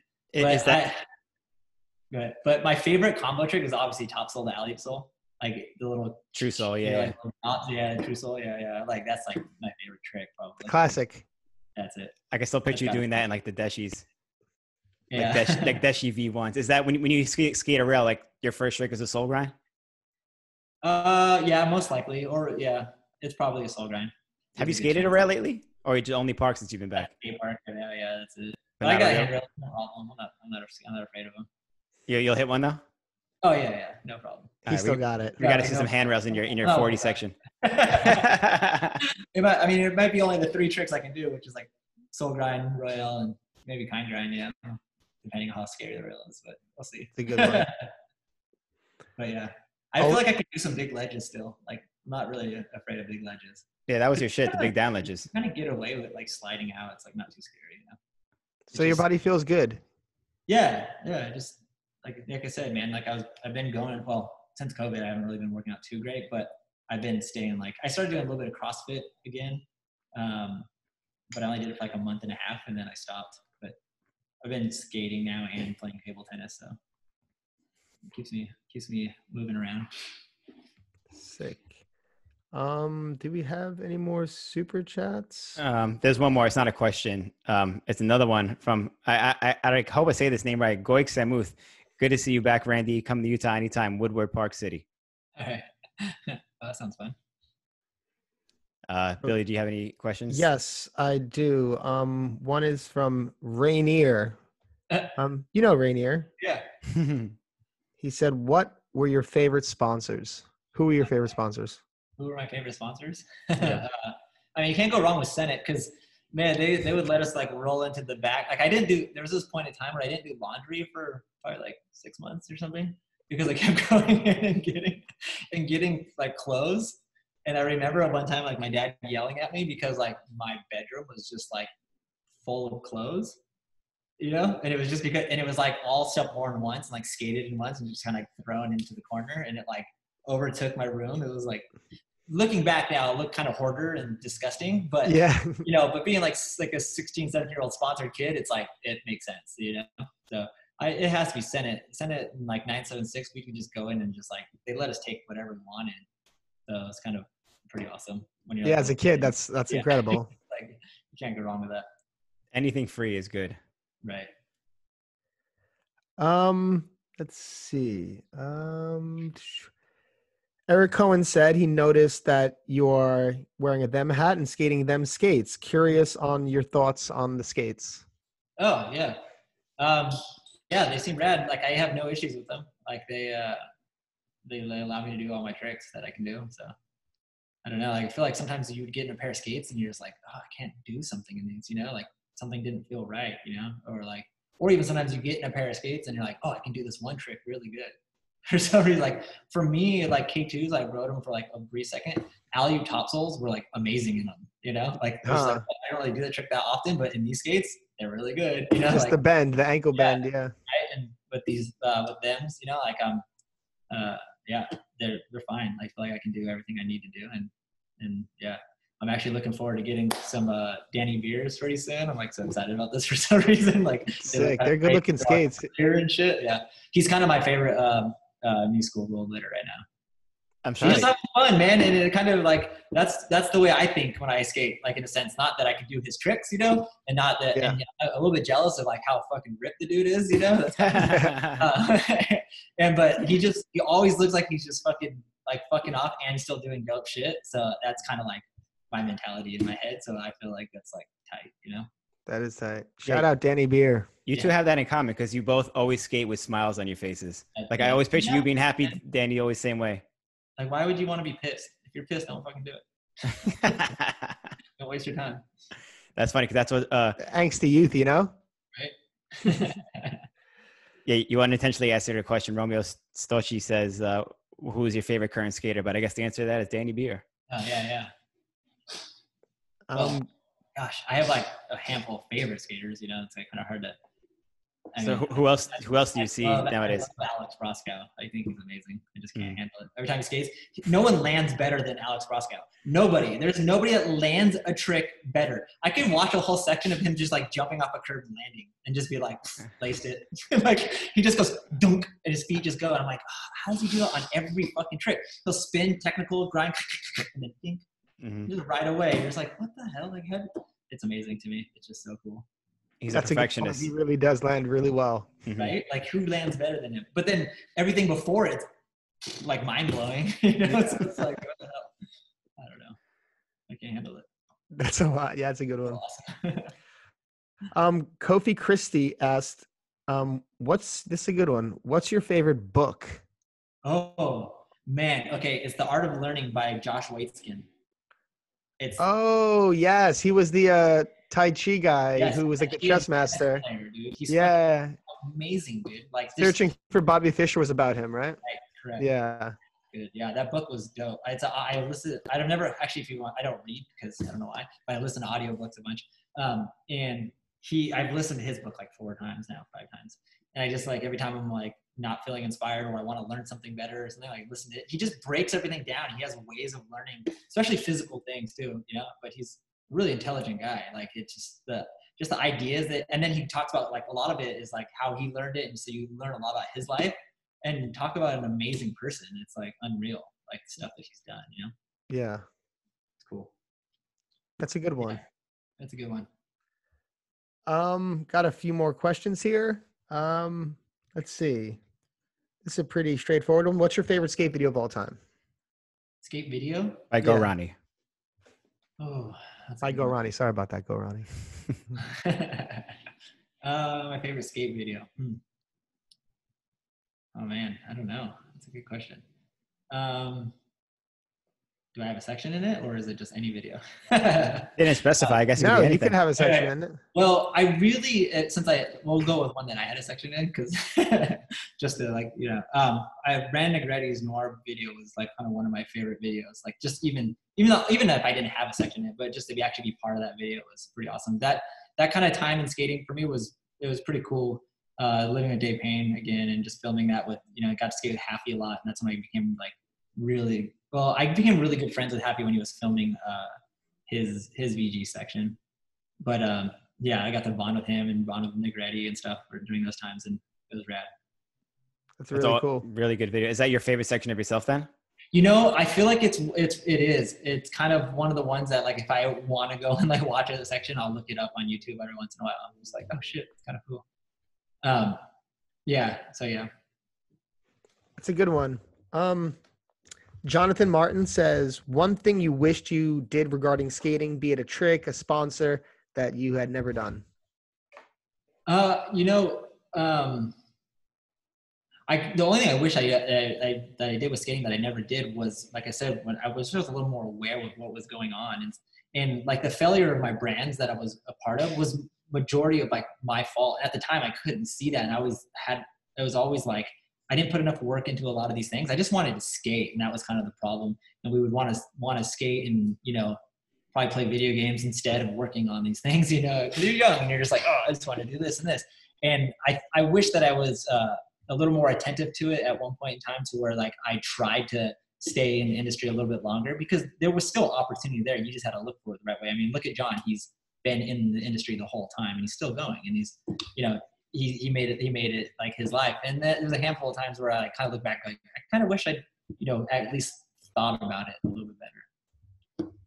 But yeah, when it comes to like tricks and stuff, I don't know. I wish I just did bigger shit when I was younger, because you just kind of like, you heal quicker. It wasn't as bad, it feels like, yeah, there's a handful of things where I'm like there's this rail, there's this roof, and about 7 feet, and then a rail that goes down, and I see it, like I drive by all the time, and I'm like, in my head, I know I could do this like today, but it's something that I would have done, like in the past. Well, there you go. That's your ender for your 40 plus section. I know, right? If I did that, I would be pretty pro, Then you have to get sponsored. Yeah, maybe John will sponsor you. Yeah, maybe I can get in, on the team finally. I'm like always like hanging around the shop now, like, dude, can I have Yeah, like are you throwing these old bearings away? Like stuff like that. You like the Grom at the shop now, hanging out like at the counter with John, like watching him put skates together and shit. Yeah. That's so fucking funny. But speaking of like you doing big tricks and shit, Harith Hassan asks, he says, in Battle My Crew 2, the intro, what was it like doing that line ending with the gap to soul? That ledge got infamous because of you. Were you actually the first person to hit that gap to ledge? Man, which one is it? Intro to Battle My Crew. So you do like a line, little ledges, and then it's a gap to down ledge on the right side. Later on, Brandon Campbell did like gap Savannah, gap back fast slide on it. Happy did gap full Shumizu in like a 4x4 video or something. You don't remember? No. Damn.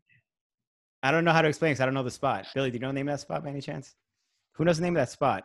I don't even know if the name would help. I have to see it probably. You don't remember the intro? It's hard to remember those specifics. It's literally the first trick in VG 15 because it's the beat drops when you like hit the down ledge. You do like a couple of ledge regular tricks and you just charging, and then you do gap to soul on the right side. I don't know how to explain it. You're gonna see it and be like, oh. I think it's the one that like B-Cam ended up like, yeah, Savannah back fast slide. Oh, okay, I got you. I know what it is. It's in San Clemente at the high school. Yeah, I gapped to kind grinded that ledge too, right? Oh yeah, you did, yeah. Yep. Were you the first one to hit that? I'll just say yeah. You just say yeah. You got that in mercy. There's a good chance. I feel like someone might have done something on it before I did. I want to say that like maybe Ian McLeod, because that's his area. It was in San Clemente, so maybe something like that. I don't know if I'm the first person, but yeah, it's funny. I actually Googled Battle My Crew intro, so you can see it. Yeah. Do you? I know what it is now. I know what you're talking about. Sorry, it took me a second. But yeah. What was the question? I don't know. He just said, what was it like? I don't know. What was it like doing that line? I guess because the ledge got infamous because of you. Yeah. I don't know. Good. I mean, it's fun. Like that.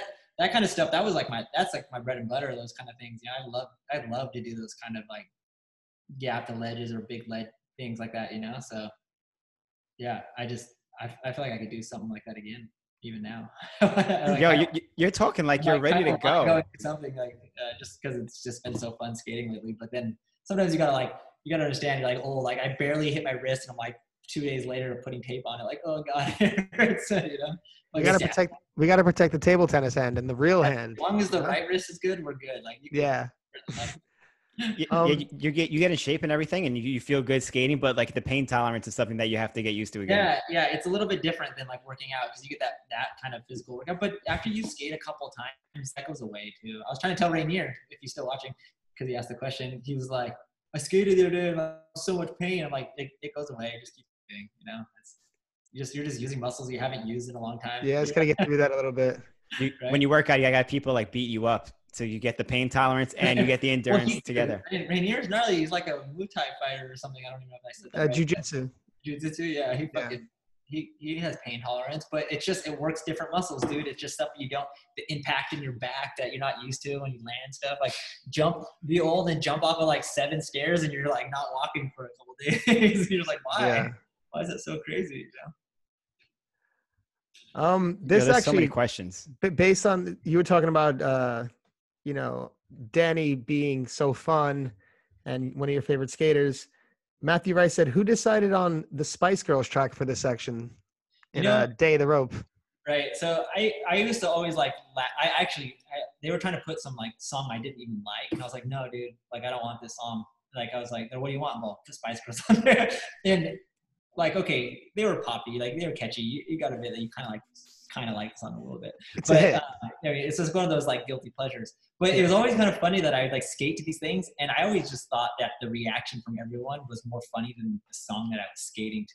So I'd always would put these like songs on. I remember like for one season of the ASA, I put Wham, that song. You put the boom boom into my heart. Yeah, okay. Yeah. All right. Like I would do that, and people were like, oh, that's funny, and I was like, oh. I just like the laugh factor. I didn't care, and I just always wanted to have fun skating because to me that's all it was. If you weren't like having fun, then like I said earlier, like why bother?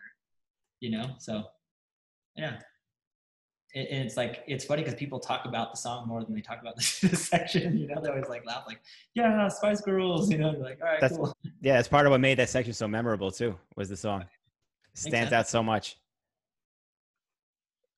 We just got another super chat from James Lee. Thank you, James Lee. He just asked, what skate park are you and John skating on Instagram? Oh, it's a skate park. It's Tustin. They put a little park, like a little city park in Tustin, California. Yeah. Looks really good.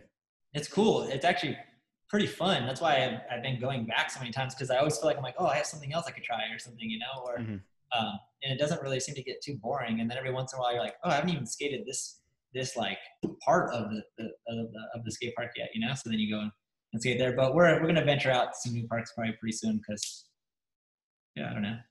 It's just fun to do. Definitely. We are. Do you have a question lined up? I'm going through. Yeah, I guess so. We have. I just had one. I just scrolled past it. Samuel Tetley Estes says, okay. Randy, how did you and Maddie develop your low profile style? Height, perhaps? I adopted it and still skate low and clean, and my ankles hate me. Best style.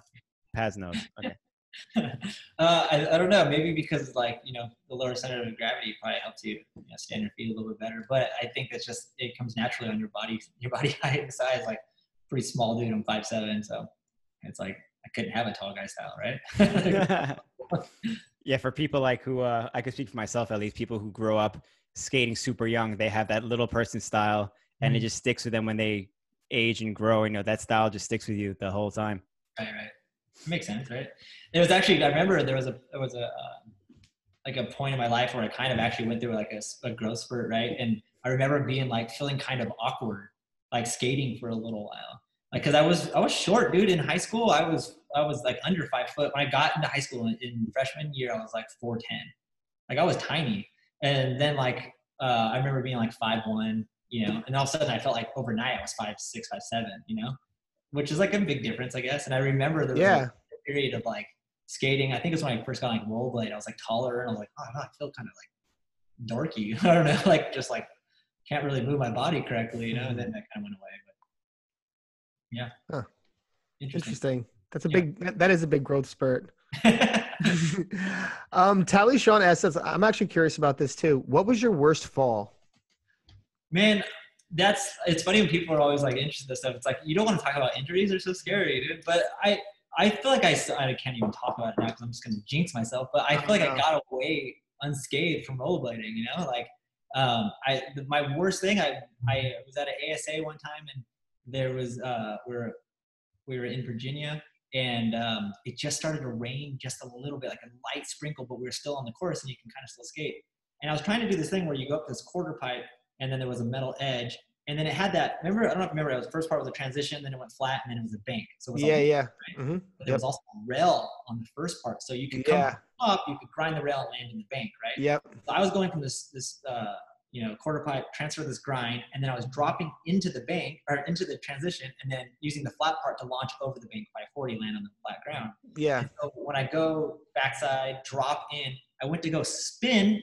And right when I did that, my foot slipped and my shin hit the rail, and it basically blasted me. Like I was like 5 feet in the air, like sideways, and I just fell into the ground. And you know, you kind of shake it off, like, oh, what the hell happened? I tried to skate away, and I skated like once, twice, and on like the third push, my left leg just gave out on me, and I was like, oh, what the fuck? So I pull up my pants, and I remember that John Julio and Eric Schreiner right there, and I pull up my pants, like my pant leg, and my leg had a gash, like so big, like that big in it. Like it was gross. Like you could see the bone. Yeah. Rockefeller Records. I'm sorry. This is Blue Day, right? So, is that it? Dang, yeah, that's it. Yeah, so I had this big old gash, and I wasn't like, I looked at it, I was like, oh, that's kind of fucked up. But Eric Shrine and John Julio's face made me more scared. They were like, and like, I was like, whoa, I'm like, what? So I started panicking because of them, and then you look, and it's not bleeding, and then all of a sudden, blood just like gushing out of my leg. And I was like, oh my God. Next thing I'm sitting in the back of an ambulance, and I'm like, I don't want to ride an ambulance, just drive me to the hospital. And then like the rollerblade team manager just drove me in the bread truck van to the hospital. And I got like stitches, a bunch of stitches inside and out. So that's pretty much about the worst, probably one of the worst things. That's pretty bad. But that's good that you were able to avoid a lot. I know, knock on wood, right? Okay. Yeah, knock on wood. Sorry, no jinx. I don't like want to talk about it because I'm just like, God, I'm skating. Yeah, you don't want to jinx it. And now I don't heal. You know, it's like I've had this one scab on my left leg for 2 weeks now, and you're just like, why? 15, you're like, it would be gone overnight. You're like, yeah, oh, right. The next morning, you're like, oh, okay, back to normal. We got a super chat from Butter TV, and he said, "Shout out Butter TV." When Joe Navron said you had too many frontside farfanugans in Elements 2, did you hit him back with another one anyway? Yeah, it was just like, I was like, well, I'm sorry, dude. I like really like that trick, so what do you want me to do? Like, all right, do more of them. Go ahead. He just thought it was funny. He was trying to make fun of me. But, do you have a favorite front farf that you've done? Ooh, a favorite one? Oh, I think it might be in the Noir one where it's around that curve ledge. Like a down curve. Yeah. Oh, yeah, that one. Was a monstrosity. Yeah, before that, you even had a good front farf in like the Swindler style skates, and that's like not a farfanugin skate at all. You're like, no. Yeah. I don't think I rode those two that much. Is that what they were called? Is that the ones with like, what is it, rollerblades? Yeah, I think the Swindlers were the ones that your pro model was based, like that boot, the Dirk boot, I guess, like that. Like that was a Swindler, I guess. I don't know. Oh, was it? I don't know which came first, but the chicken or the egg. But same boot. This is a good question. From the Technique asks, Randy, if you could pick pro blader or pro fisher, which would it be if both paid the same? Well, it depends at what age, you know. Like now, I'd say fisherman because it doesn't hurt my body as much, you know. It's like, and I get to go to some pretty cool places too, you know, for fishing because that's actually another pretty rad thing. You get to see some, you know, rad bodies of water and stuff, and that stuff's beautiful, man. Like sunrise, sunsets, and all that. Oh, no, it's like. Where's the coolest place you've gone for fishing? Dude, I got to go to. I've been to Australia for fishing. I got to go, and I was the second cameraman. I was the underwater cameraman for Inside Sport Fishing. It's a TV show that was on Fox News, on Fox, or Fox something. I don't know, on that show a while back. But I got to go there and I got to fish the Great Barrier Reef and catch Whoa. GTs, which are giant trevallies, I believe. Yeah. And there's a big old fish that they eat lures that are on the surface. And once you hook one, you have to take the boat and put it in reverse, and you have to pull them off of the reef because it's like so jagged and crazy that if your line hits it, it'll just like snap, and they pull like really hard. So you got to get them in open water as like fast as you can. So that's probably one of the coolest places I got to go. But I got to go to Alaska too, and that was pretty awesome. Wait, you were an underwater cameraman? Yeah, basically I just jumped in the water with a GoPro, but Oh, okay. I said it, but I was the one that had to go underwater, and dude, I It's jumped gnarly in Australia. and Great yeah, Barrier Reef too. the first spot they wanted me to jump into too, we're like, okay, so the Great Barrier Reef will, the tides swing pretty big, so the reef could be like a couple feet underwater, or it could be sticking out of the water, or and we were in this spot where like about 20 feet away from the boat, the reef is about 2 feet underwater, but we're about 20 feet from the reef and we're in 80 feet of water. So you can imagine it's just like a big cliff, right? Mm-hmm. And one of these trevally were swimming next to the boat, and they're like, jump in the water right now and get footage of this, fish just free swimming right here, which is a cool clip for sure. But yeah. I'm thinking, holy shit, if there was a great white anywhere, it would be right here, because this ledge, this 80-foot drop off is the perfect spot for one of those things to like breach, because it's all about, it's like, if you see a great white in the water, you're most likely okay. It's the ones you don't see, the ones you're worried about, Yeah. And the way they predate too is they come from deep and they go straight up, So I'm like, all right, I'll just be sitting in 80 feet of water in this big cliff, like, I don't know.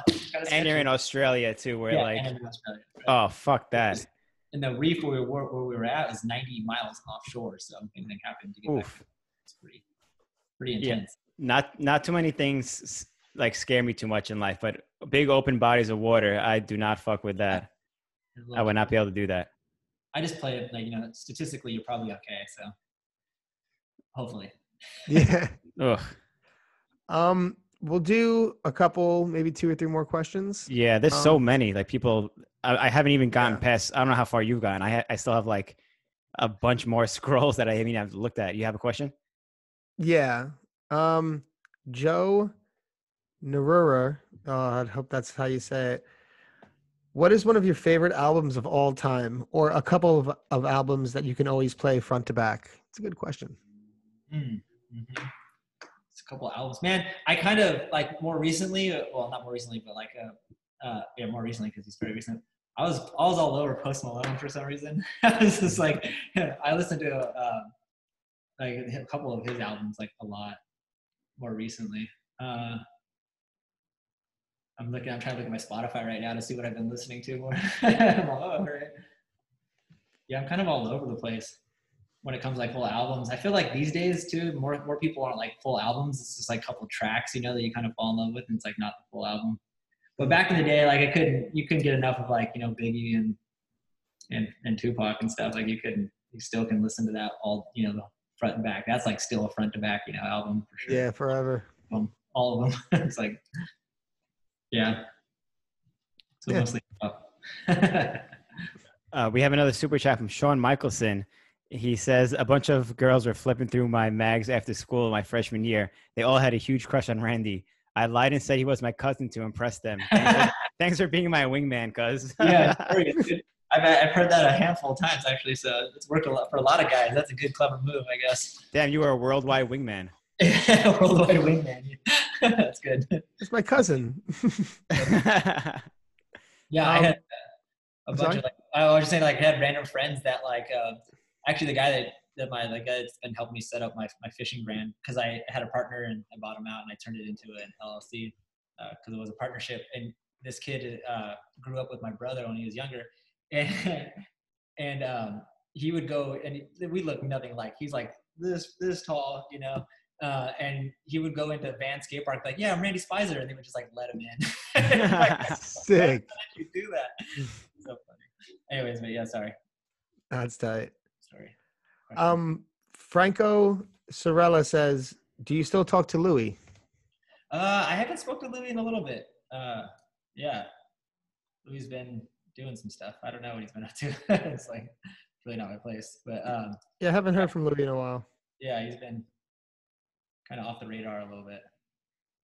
Hopefully we could reconnect somehow. He hit us up about coming on the show too. Maybe hopefully we could get him on soon. I don't know what he's been up to recently, but Yeah. I'm gonna ask this question in a general sense because I've noticed a few people ask this in different ways. But people want to know what your favorite skates were. Like back in the day. Yeah, man. The Thrones. I really like the Thrones. I felt like some of my better skating, like the way I looked skating, looked the best in the Thrones. Maybe Classic or UFS? Classic had the tumor. Classic. Yeah. Yeah, the big like block on it. I really like that. Yeah. One. Yeah, it's fun. The back sole plate kind of thing. Mm-hmm. But then the UFS one was pretty fresh too. Yeah, probably UFS actually. Maybe. It was one of those white skates. I felt like it was kind of cool. Oh yeah, I picture. Yeah, I remember you skating those a lot. The white UFS Thrones with like the black sole plates. Yeah. We've had some heavy hitters in the chat, by the way. There's like Scott Crawford's in here. We had Arlo Eisenberg. Brian Shima was watching before. Yeah. I don't know if he still is, but yeah, you bro, your milkshake brings all the boys to the yard. Yeah. This is a good question. I'm curious about this myself. Patrick Barrett asks, the best fighting fish, or I guess that would be like the toughest fish that puts up the best fight.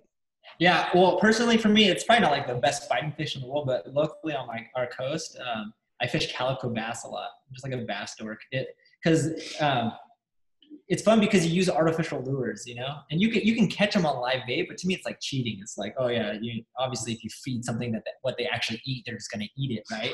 But like I make these like lures that look like, I don't even know if they actually look like fish, but they're like little swim baits and stuff, you know, and there's like, they'll be sitting in the water and they're all tick, tick, tick, tick, tick, and then we get these fish to come up and eat them and stuff. And these ones fish like under just a little under the surface of the water. So when you're standing up on your boat looking down at them, you can see them eat it. And sometimes these fish come so aggressively that they like pop out of the water and stuff. And it makes it really like exciting. And you're catching fish and we jump around like little girls going, oh my God! Like you'll see them, they'll come like 20 or 30 at a time sometimes, all trying to get the lure. And if one misses it, they'll be like ping pong, pun intended, ping ponging the thing back and forth like this, trying to get the lure. And then like when you finally hook one, it's like, it's exciting, you know? But like one of the really good fighting fish on our coast too is like yellowtail. It's like kind of fun. They pull really hard and they like take off and they eat the jigs too, the lures. So yeah, mostly bass though. I'm a bass dork. Bass dork. It's awesome. Yeah. I like that, how you think that using bait is cheating. I mean, live bait.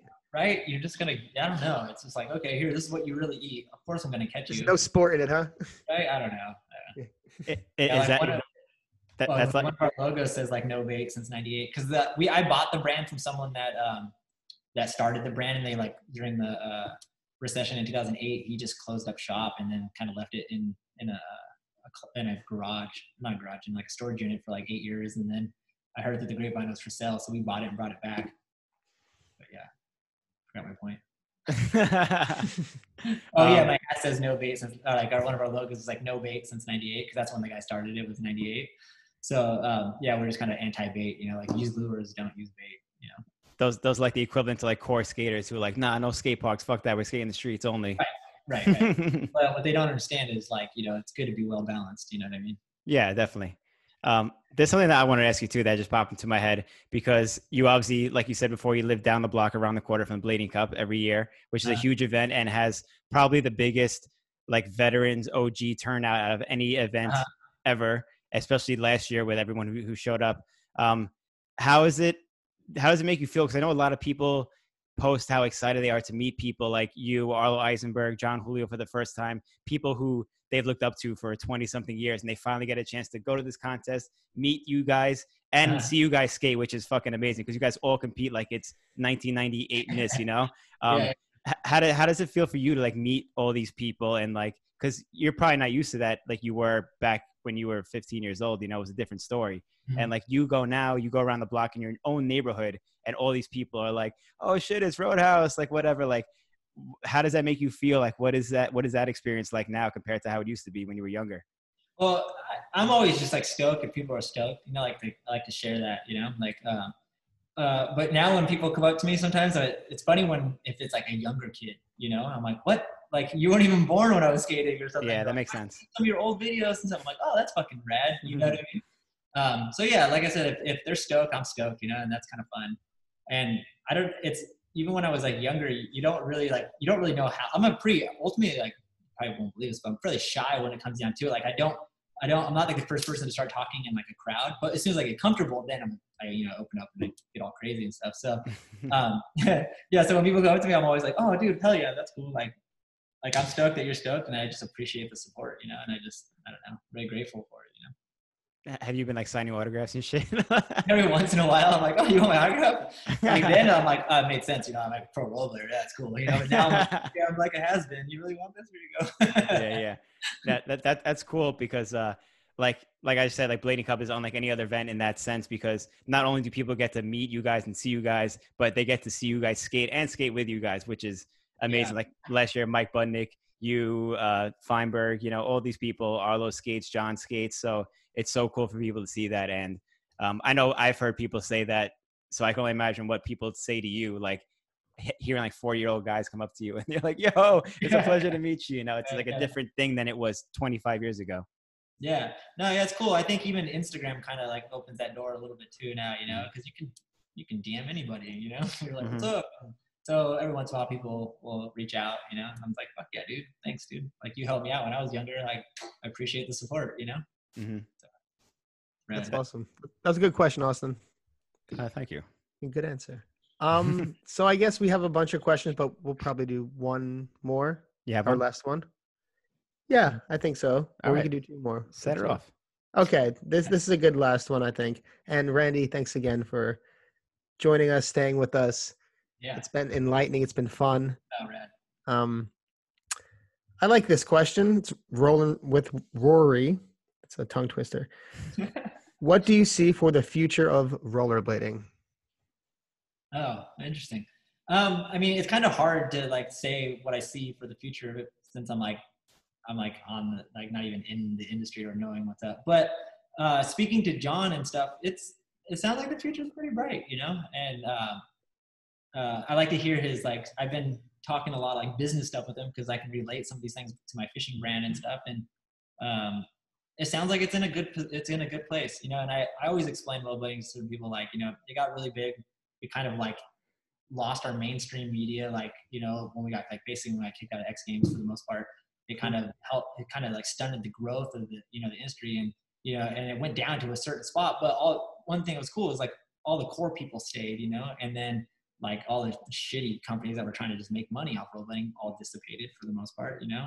And then you have these people that are like really into the industry, continuously making it grow, and whether it was growing like crazy or not, you know, it was always like on a constant small growth, you know. And then now you got, you know, like John, to his point where he's his own brand and he's, you know, doing it all by himself. And so to me, it's like the future's bright in that sense. Like he is a skater-owned 100% company doing it all himself, you know, and pretty fucking awesome if you ask me. I don't know. Totally. Well, that was an awesome answer. Did you have a good time? Oh, on this? Yeah, it was awesome. It was fun. I got to relive some, you know, some old memories and stuff, and it's like I can't even believe they're still in there. Like I was like, wow, okay, I remember that stuff, because you can kind of like visualize some of these things that happen, you know. And then even like with Rainier popping in, like that was my homie, dude. We skated like all the time, you know, back in the day. Like me, him, and Ashby were like our little crew, you know, back then. Yeah. And yeah, no, it's fun. It's fun to relive some of those, you know, old memories. And like I said, like watching some old sections every once in a while is like, it's like you kind of get to relive those tricks again, you know. I kind of secretly like to watch myself skate, you know, because it's like I did the trick again, and because I know how it felt, so I can relate to it again, you know. So sometimes, like, well, recently, because I've been posting these things, there's like, you know, a few thousand views on some of them. I'm pretty sure I'm a couple hundred of them, because I'm like, oh, this is cool. I'm doing tricks. You know, like, and when you do the trick, it feels so good, and you land it. You know, when you grind and you slide, it's like, oh, this is nice. Like, yeah, it's like a drug. You just want it again. You know, it's like you get a little taste of it, and you're like, how do I get more of it? You know how you get more of it? You do it again. You know how else you get a little bit more of it? Watch the trick. You know, that's it. So, yeah, it's fun, and that's pretty much what I feel like this podcast did for me. Kind of got me to, like, you know, think about skating a lot more again, and I've been pretty hyped on it lately. So it's probably just going to perpetuate a little bit more into more skating for me. the way that we were talking about this, that we started off this podcast, I felt like after we're done, after we click sign off on this, you're gonna like go and do like a hammer somewhere or something like that. It feels like it. I actually have to go and start getting ready. I'm gonna go sleep on the island in Catalina tomorrow night and the next night and fish for like 3 days. I took a couple of days off of work. I was actually supposed to be in Mexico today, but that trip got canceled. So just doing a little makeshift trip locally. So when you go to Catalina, you take the boat over there, eh? Oh yeah, that's tight. Yeah. Let's go fishing. I'll take you. Dude, please. That'd be awesome. I'm so down. The problem is you're gonna get addicted, and then you're gonna want to buy a boat, and then what happens? and then I'm gonna be out there getting sponsored, just out there. No, I'm just kidding. Probably won't happen. Billy's gonna make a sponsor me fishing tape, and Randy's gonna make a sponsor me skate tape. You muted yourself, Randy. Sorry. Yeah, there was a lot of noise going upstairs. Oh yeah. Yeah, but Randy, you're the man. Fucking thank you for coming on. Is there anything that you want to say to all the viewers out there before we sign off? Words of wisdom. I feel like I said it. It's just like if you're not having fun doing what you're doing, then change it, dude, and go have fun. Life's about that, man. I really think so. It's just about doing the things you like, and it's like getting like I want more people to skate again, only because it's like that fun that I had then. I'm having it now. You don't have to go and be some crazy amazing like rollerblader. Just go to a skate park and sesh with your homies, dude. And that shit's just it's fun. It's like, and I find that in fishing, and I find that in table tennis. There's more ways than one to do it, but make sure like you do the thing that makes you happy. You know what I mean? It's really important, because then you'll be happy. You'll live younger. You'll feel better about life. And even with all this like COVID shit, we're all stuck at home. Go for a fucking hike. Be there when the sun comes up, dude, because it's so fucking pretty, dude. Like, be there when the sun goes down. It's even more pretty. Like, all this, like, there's just so many. That's why I like to be out there on the water, I don't know. I just know that life it's important to have fun in life, I think. So, and that's what You've always had the best attitude, man. Yeah, that was man. It's all in your head. It's all in your head. I mean, there is shit that's gonna make you bummed. That doesn't mean that I don't get bummed or depressed and stuff, but I really believe, I think optimistically, and I think it's a choice to think that way sometimes, At first I thought it was just like, oh, it's natural, but then I really think about it a lot now, and then you can make that choice to be optimistic. I think, yeah, life sucks. Yeah, life's hard. And then shit fucking does hit the fan, but there's always something to look forward to in life, I think. I love that. I don't think there's a better way to end it. That was Randy, great. Thank you very much. That was incredible. And I hope we can skate on Tuesday. All right, let's go. Damn, I'm jealous. Awesome. Peace, brother. Thank you All so right, much. cool. Thank you, everybody, for watching. Thank you for the super chats. We'll see you guys in the next one. Peace. Much love.